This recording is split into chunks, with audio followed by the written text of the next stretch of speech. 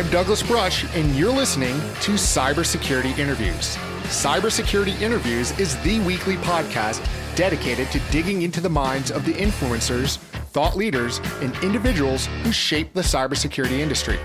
I discover what motivates them, explore their journey in cybersecurity, and discuss where they think the industry is going. The show lets listeners learn from the expert stories and hear their opinions on what works and doesn't in cybersecurity.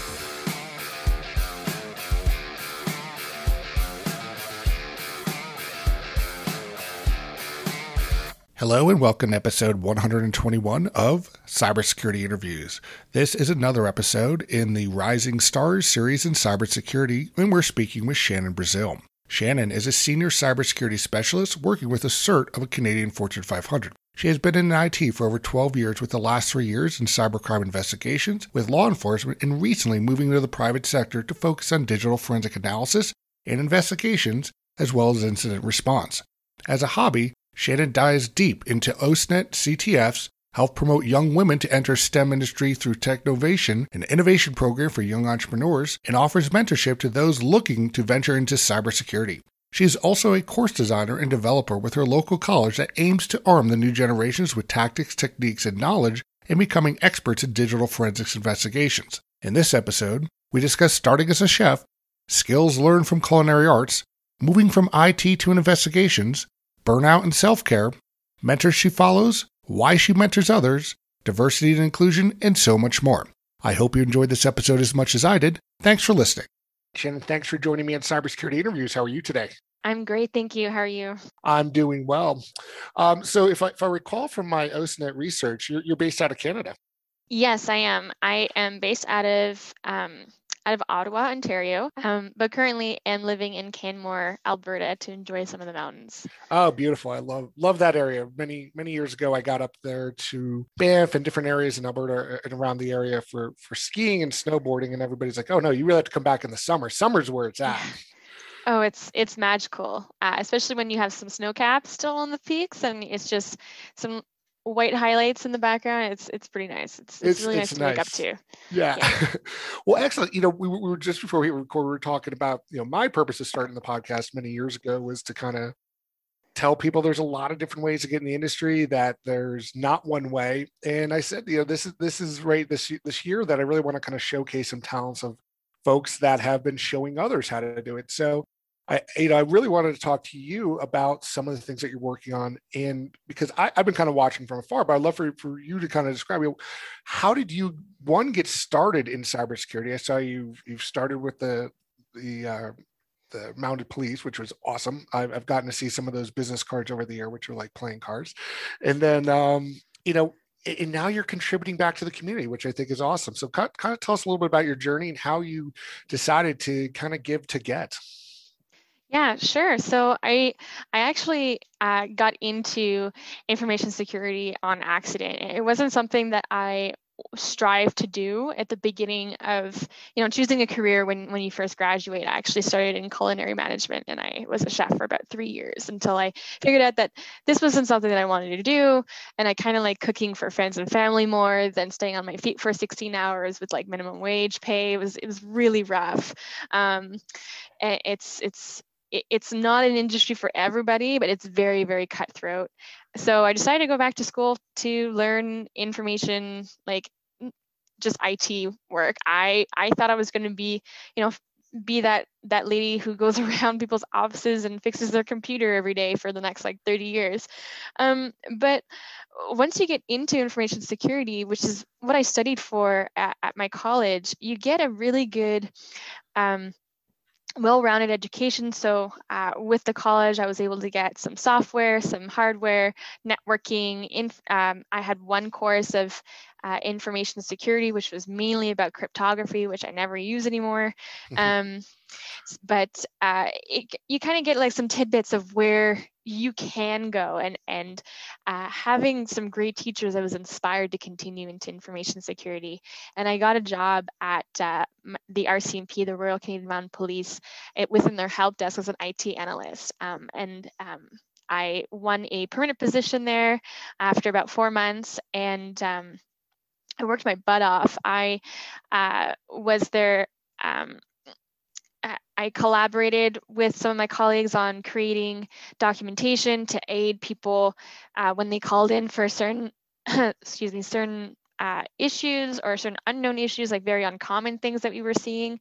And that kind of led me more into building up my fundamentals of an operating system and like secure applications.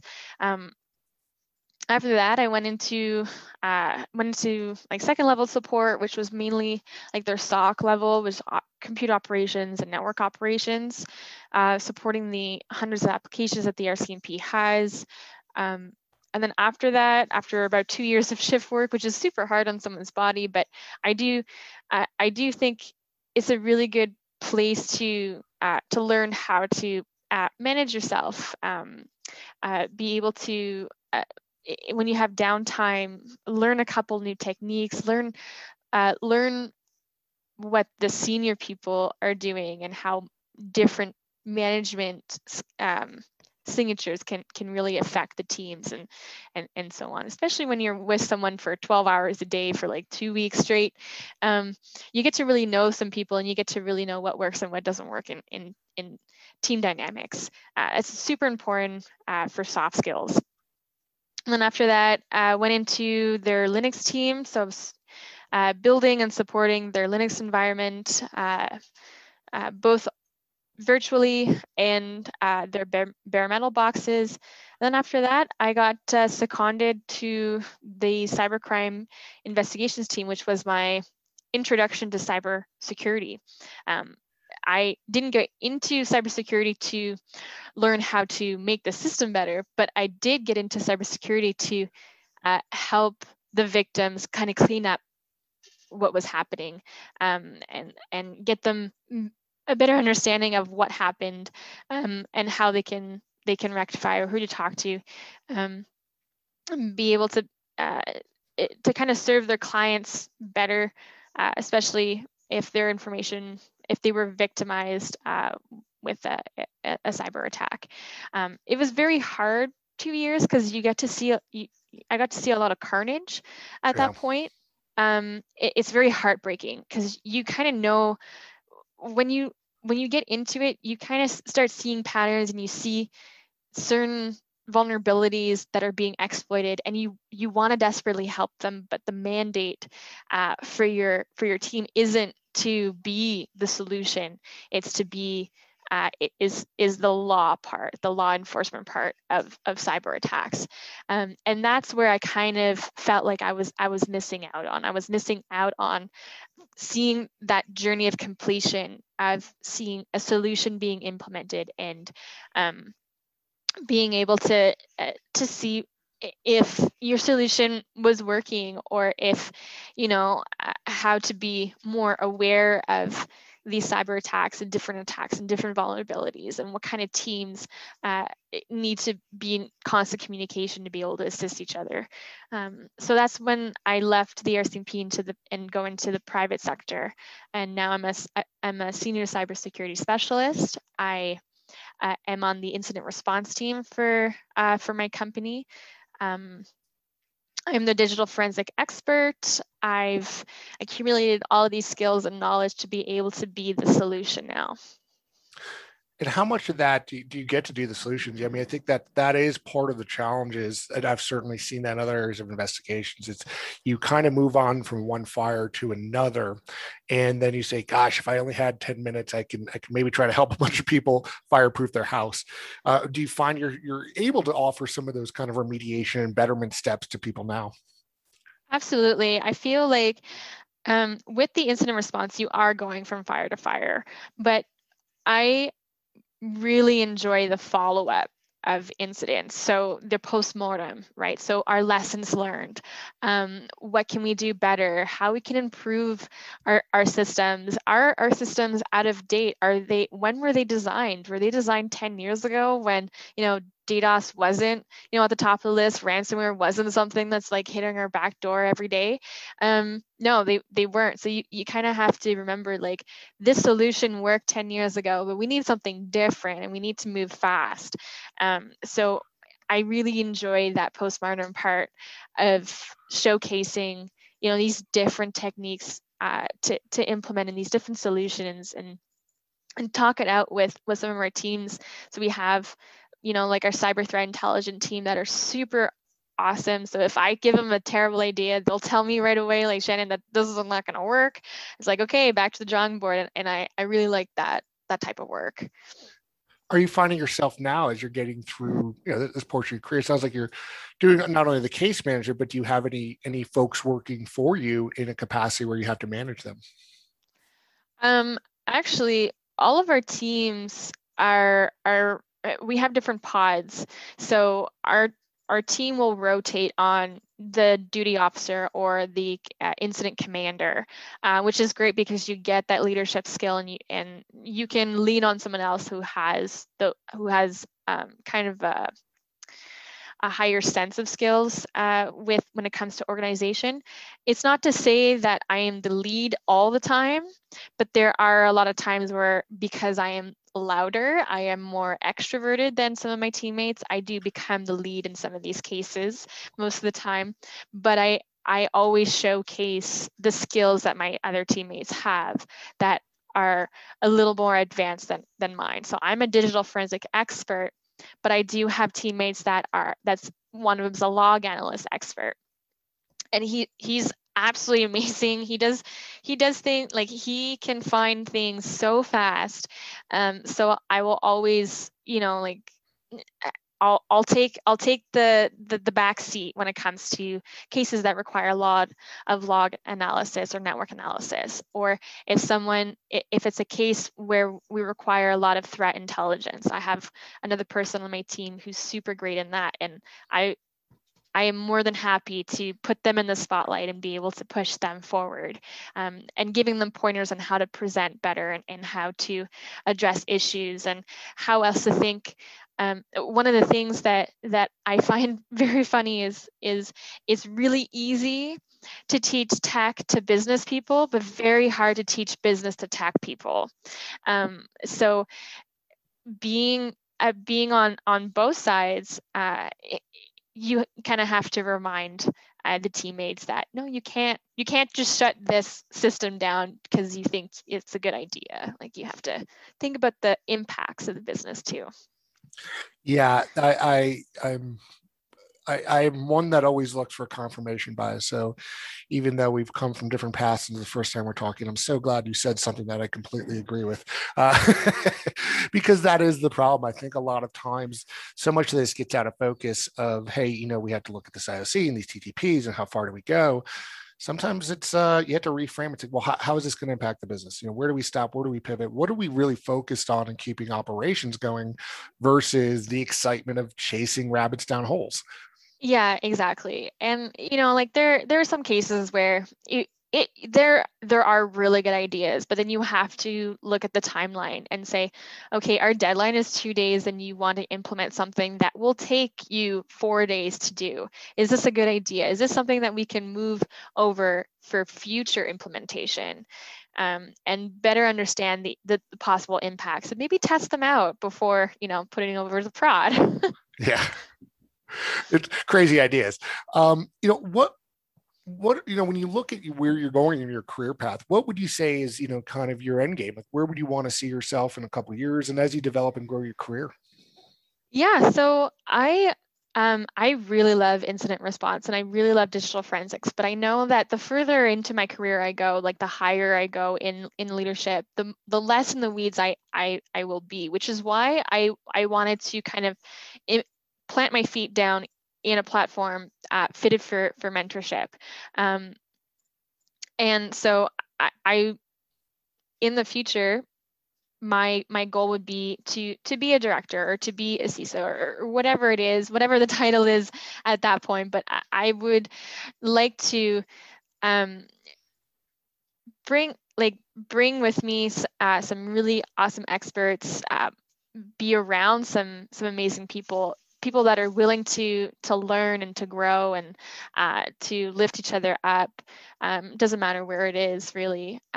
So my goal is to be that director, that leader, wherever that position may be, and be able to mentor anybody who wants to be in cybersecurity, but also who are currently in cybersecurity but want to pivot into a different direction, or even just want to better their skills. That's my goal.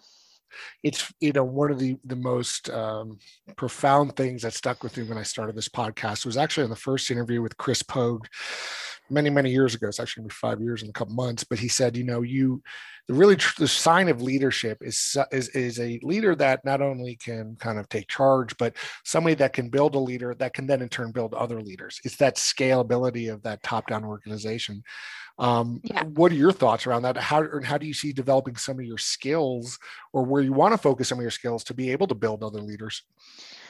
So some of the skills that I've been building up is communication, empathy, and listening, active listening, actually. Those skills, even so, during the mentorships that I've been providing, there are some people who require technical mentorship. So they have the soft skills, they're great at presenting, they just don't have the fundamental understandings of some of the concepts that are required in cybersecurity, which is totally fine because you can teach that. That's technical skills are taught very easily. The soft skills, those types of individuals that lack the confidence, that lack the presentation skills, or having a hard time articulating themselves, those need a little bit more time, but they need more empathy and they need more active listening, because there's a lot of things happening in everyone's lives that you don't know. There could be family members that are sick. There could be family members that are losing their jobs and they're just struggling. They're stressed out. They have debt, and you have to be really aware of those lives. You have to be aware of those emotions and those feelings. And I find that having those skills of recognizing hardship, or recognizing how hard someone is working, really goes a long way in anyone's leadership skills. Yeah, it's funny, we talk a lot about in security, in particular in IR, this kind of idea of situational awareness, but it certainly applies to the people as well. Yeah, absolutely. In looking back at maybe some of your past training, because I happen to like to personally cook, and I find this there's a strong connection with folks in information security when it comes to everything from making cocktails to barbecuing to cooking. There's something about deconstructing, reversing things and putting them together. But there's also a process flow. There's this idea of preparation and tooling. Do you think anything in your culinary arts training helped prepare you for your life in security? Absolutely. I find so when you're working in a restaurant, you have rotations. So you have flips. You have services that last, an hour, and then you have 1 hour of you have like 20 minutes of downtime, and then another wave comes in because those tables have gone and the servers or the hostess sat, a new slew of guests or customers at your table. So now you're ramping up to maybe serve about 10 tables at the same time. So that wave is coming in.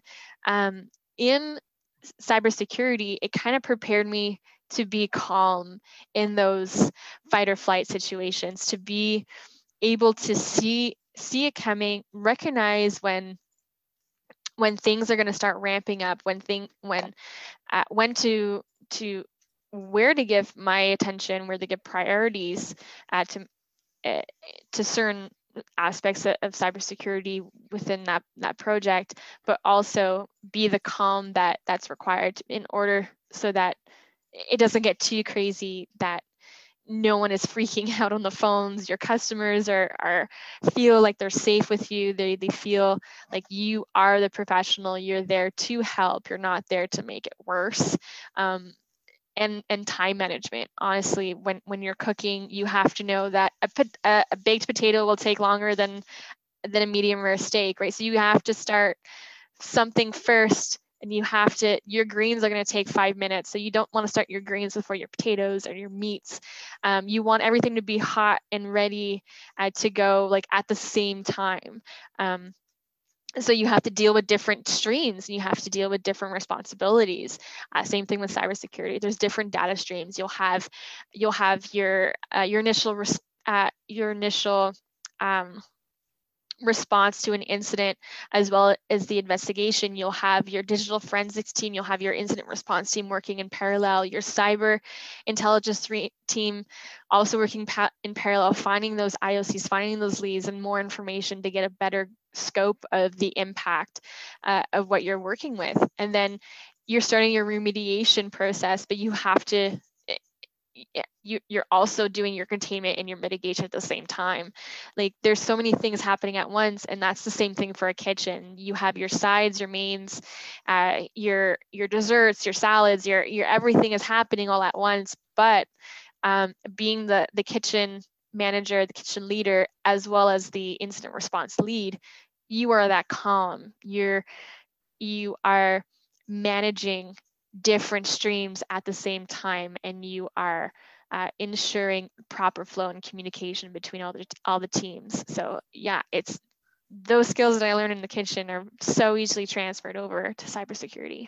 Yeah, I having studied and not done really anything in far depth view, but when you look at the process flows of a lot of it, as everywhere from where people move from stations, as things move through the kitchen from ticketing out and expediting, it's like, wow, there really is a lot of similarity because there's so many parallel tasks. And I think that's what people forget. It's, when you look at the incident response planning and process, it's not this waterfall. There's things going on, and you're jumping around from different steps, and then a new thing comes in.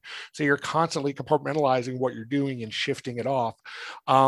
But what that could certainly lead to mental anguish and burnout and stress. How do you Absolutely. how do you manage some of your mental well-being of that? Because this is one of the things I've seen over and over again is it's just people burning out in IR because they become less effective after crazy 160 hours a week, straight. They don't become that focused.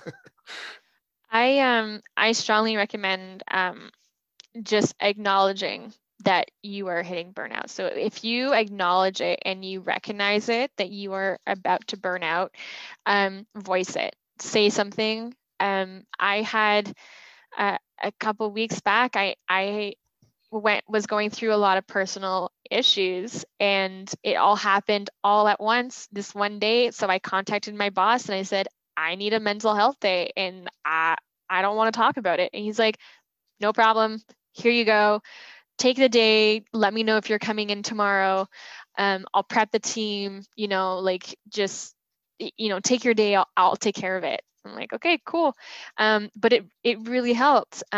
Being in a management position means that you are, you're being that leader that has the capabilities of making sure that your team doesn't burn out, that your team is 100% capable of supporting everybody, like the rest of your team and what they need to accomplish. But if you have a member that's burning out, that's not able to think anymore because they're mentally just drained, that productivity is decreased and things start dropping. So when it comes to alleviating that sense of burnout, I always recommend saying something, talking to somebody, and taking those wellness days that are being offered, taking some vacation. And don't feel bad that you're taking the vacation, because you really need it, even if you don't think you do. Yeah, what are some of the things, we were talking about, I'm very much of an outdoors person living in obviously Boulder, Colorado. Just getting out and away from the tech is beautiful. What are some of the things you do to stop and recharge? So I am a very outdoorsy person. So when I was living in Ottawa, there's not much in the valley that you can really do to walk away from. There's a couple beaches, there's a couple like trails that you can walk on, but nothing that produces those endorphins that some people are striving for. So when I moved out to Canmore, Alberta, I am literally within 20 minutes of a trailhead to one of the most iconic peaks in Canmore. So so like hauling, ship's prow. There's the Three Sisters peaks, and there's canyons, there's rivers, there's lakes, there's camping, kayaking, canoeing, and in the winter there's skiing, snowshoeing, ice climbing. Like there's so many things, physical things that will allow me to just unplug, even though like I do have my phone, I do have to do that rotation, but it's nice to know that I can go up in the mountains and just breathe in the freshest air possible and just relax. And my only goal, like the only thing that I have to think about is getting up to the mountain and then getting down to the car. That's it. It's so simple and I love it. Yeah, I highly recommend if anybody really wants to think that, it's stressful doing IR, get up around 13,000 feet in like a back area where there's no cell phone service and getting really bad altitude sickness. Then you start realizing what's real and not when you have to descend. Yeah, I've been in those situations where you try to get out, but yet the point is like you start realizing what matters when you get in contact with the things that sometimes don't matter as much. Yeah, exactly. Yeah, when you're completely unplugged, the only thing that matters is like where are you going to go from here? You have to climb down this massive rock. Like, what's your next move? Yeah. Well, one of the things you do, speaking of some of the moves that you've done, is certainly mentoring others and things from Cyber Mentor Dojo and your own side of putting together kind of different material. And really where I picked up was some of the things that we've both kind of missed each other in different talk tracks for things like Blue Team Village and other outlets.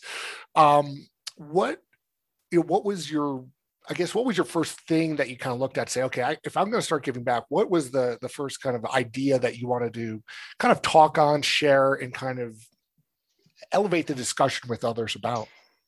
So I didn't really have a plan, and it was my boyfriend who told me, "Why don't you join Twitter?" And I was like, "What? Why would I join Twitter?" And then I joined it, and I found this amazing community within cybersecurity and information security. Like the people on there are just amazing, and I found their blogs, I found their websites, I found how they were contributing, and I was doing mentorship before, but I didn't know how well I could do it outside of the company that I was working for. But I found some people, and I felt that um, I have the experience. I might as well, try and teach something, but also find my own mentor at the same time. So it was kind of a give and take. And when it came to Twitter, as I was tweeting about my experience in information security or cybersecurity, I started getting a lot of responses, a lot of questions that, I was beginning to repeat in answering. So I decided, why not start a little blog about this and start and really give some feedback on how I came to be in this position, what people can do today to start their careers. And it just kind of snowballed from there. The more I talk, the more um, rocks I start to overturn, and finding exactly like what these roadblocks that people are talking about, and being a mentor has really opened my eyes in terms of the struggles, the different types of struggles that people are facing, trying to get into this industry. Mm-hmm. And as you looked at some of, there's, look, I agree with your Twitter. It can always be a very challenging, let's say, platform. There's good and bad that comes with it because of it's just structure and nature. It is what it is. Yeah. But how did you find some of those positive voices? Who were some of those early people that you saw within our industry that you kind of latched onto and started following? So the very first person I followed was Alyssa. Hard not to She follow Alyssa. And by the way, so hard not to don't try to follow. follow her on stage. Always go before her. She's Oh one my of the best gosh. public speakers. I I after I know. see her speak, I'm like, I'm never doing that again. Let's forget it. I know. She is incredible. She's so smart, but she's also super humble too. which makes her like an even better person. That was the first person I ever followed, and the second person I followed was Gabby. And Gabby is just Mhm. such a strong woman, and she knows what she's talking about. And she's so intimidating. Um, but those two ladies, they've really kind of uh, they kind of helped me get out of my shyness when it came to saying something in public or on a public platform, like any social media platform. And they give me that drive, because you're like, man, like if she can do it, I can do it. And you just kind of like lift each other up at that point. And um, I've never seen um, anything bad come out of either of their mouths, or even like even I've never seen them make a mistake. But at the same time, I know that they have so much experience in doing things that, it's a it you kind of have to just do it. Yeah. Well, of course, like last week at Wildest Hacking Fest, Alyssa was like, "All right, so you're a cis straight white guy. You're going to talk about diversity in your industry, fine." And she tweets about it to God knows how many people, and then sits front and center next to John Strand. I was like, "Okay, bring it." And that was Yeah. intimidating, using your hero to your heroes. But one of the things that she was really encouraging me, she's been encouraging me to speak out on is the lack of diversity in this industry, and to promote underrepresented voices. As you've come up, I've certainly seen it in the last 30 years of IT.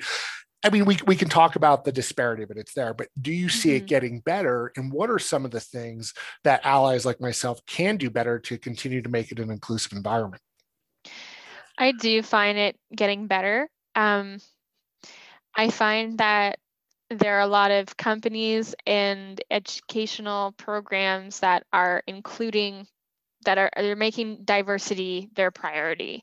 And one of the things that's so great to see is just the amount of acceptance, not only for like the hiring or the registrar office saying like, oh, we need more diversity, but also the people in the companies or in the programs are becoming more accepting, and they're changing the way that they are approaching these the diverse people, right? So they're more aware, they're more sensitive, they're more understanding, they're more accepting. There's still a little bit of work to do. They're still, needing some HR programs on sensitivity and sexism and so on. But it would be wrong of me to say that they're not doing anything about it. So, and I find that now in the industry of cybersecurity, it's very male dominated, but there are other industries that are female dominated, such as nursing. So if we can get rid of the stigmatism that a specific gender is only allowed to be in this place and accepted in this place, then then we're working to a better tomorrow. If we can just say anybody can be in cybersecurity, anybody can be in nursing, anybody can be a fireman, anybody can do what they want to be, then we're already working towards it. Yeah, I find it challenging. For me, I look at things sometimes overly logical in business sense, but we can't sit there and say there's a shortage of talent and then exclude a huge portion of the population in so many ways. And they go, gosh, we just can't fill the roles. I think the problem is those like me that have kind of paved the way for far too long. And it's like we have to look at things a little bit differently. Yeah, exactly. I mean, there's it comes down to some very old um, ways of thinking, or ways of being taught that have been passed down through generations in families, right? And you kind of have to break yourself out of it. You have to recognize it first. You have to break out of it yourself.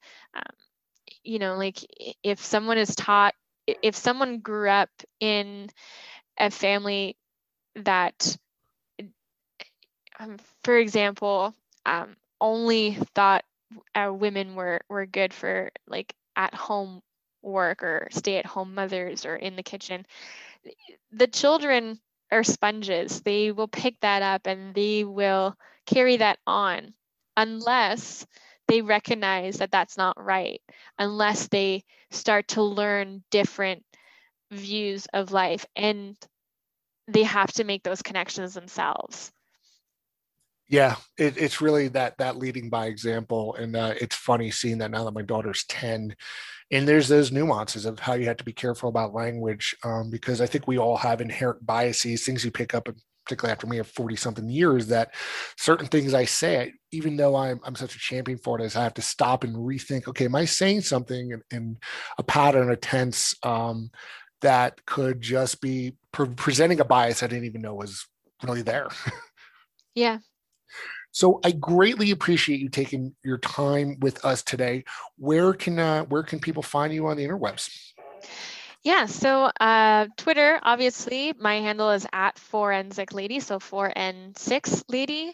I also have a Medium account, forensiclady.medium, and I also have my website, forensiclady.com. It's under construction, so there's only like one part of it that's available. I haven't had the time to put up the other pages yet, but that'll come in due time. But all of my contact information on there, like my Twitter, my LinkedIn, and my Medium, are only a click away. Excellent. I'll be sure to put all that in the show notes so people can find you. And Shannon, thank you so much again for this conversation today. Oh, thank you for having me. It was a pleasure. Thank you so much for joining us today on Cybersecurity Interviews. I hope that you enjoyed this interview as much as I did.